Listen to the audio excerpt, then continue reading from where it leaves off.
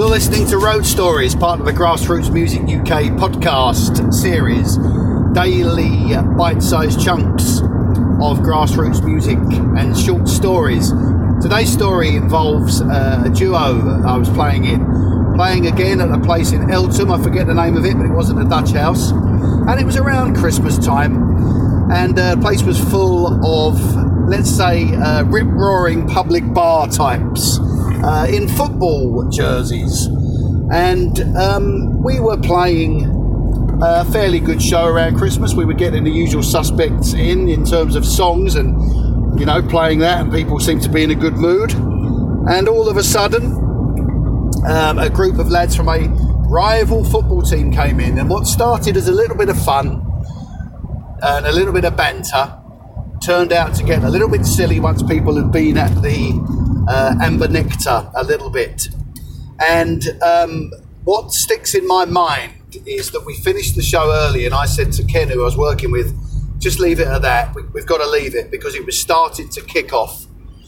And we put some backing music on until we said, we'll put some backing music on until it calms down. We'll see. And if it calms down, we'll go back on. Well, it didn't calm down.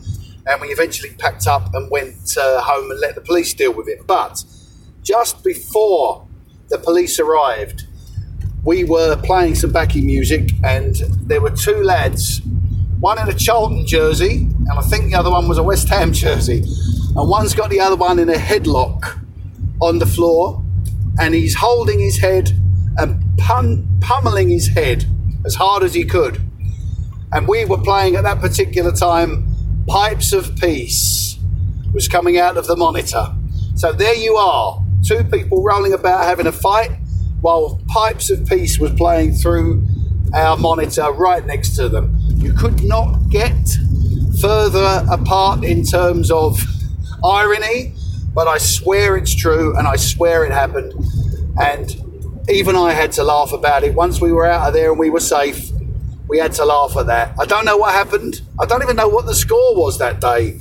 It was difficult to tell who'd won and who'd lost. But whatever it was, they were proving that football is war at times. And this was certainly a war in Eltham on that night. Don't forget, share your stories, keep your emails coming in. There'll be another series of Q&A along the line somewhere. Keep listening to the Final Curtain Call on Fridays. I've got plenty more interviews coming up. And don't forget your daily dose of road stories, 5 o'clock on weekdays. www.innovationstudios.com. I hope to hear from you soon. You take care now. See you tomorrow. Bye-bye.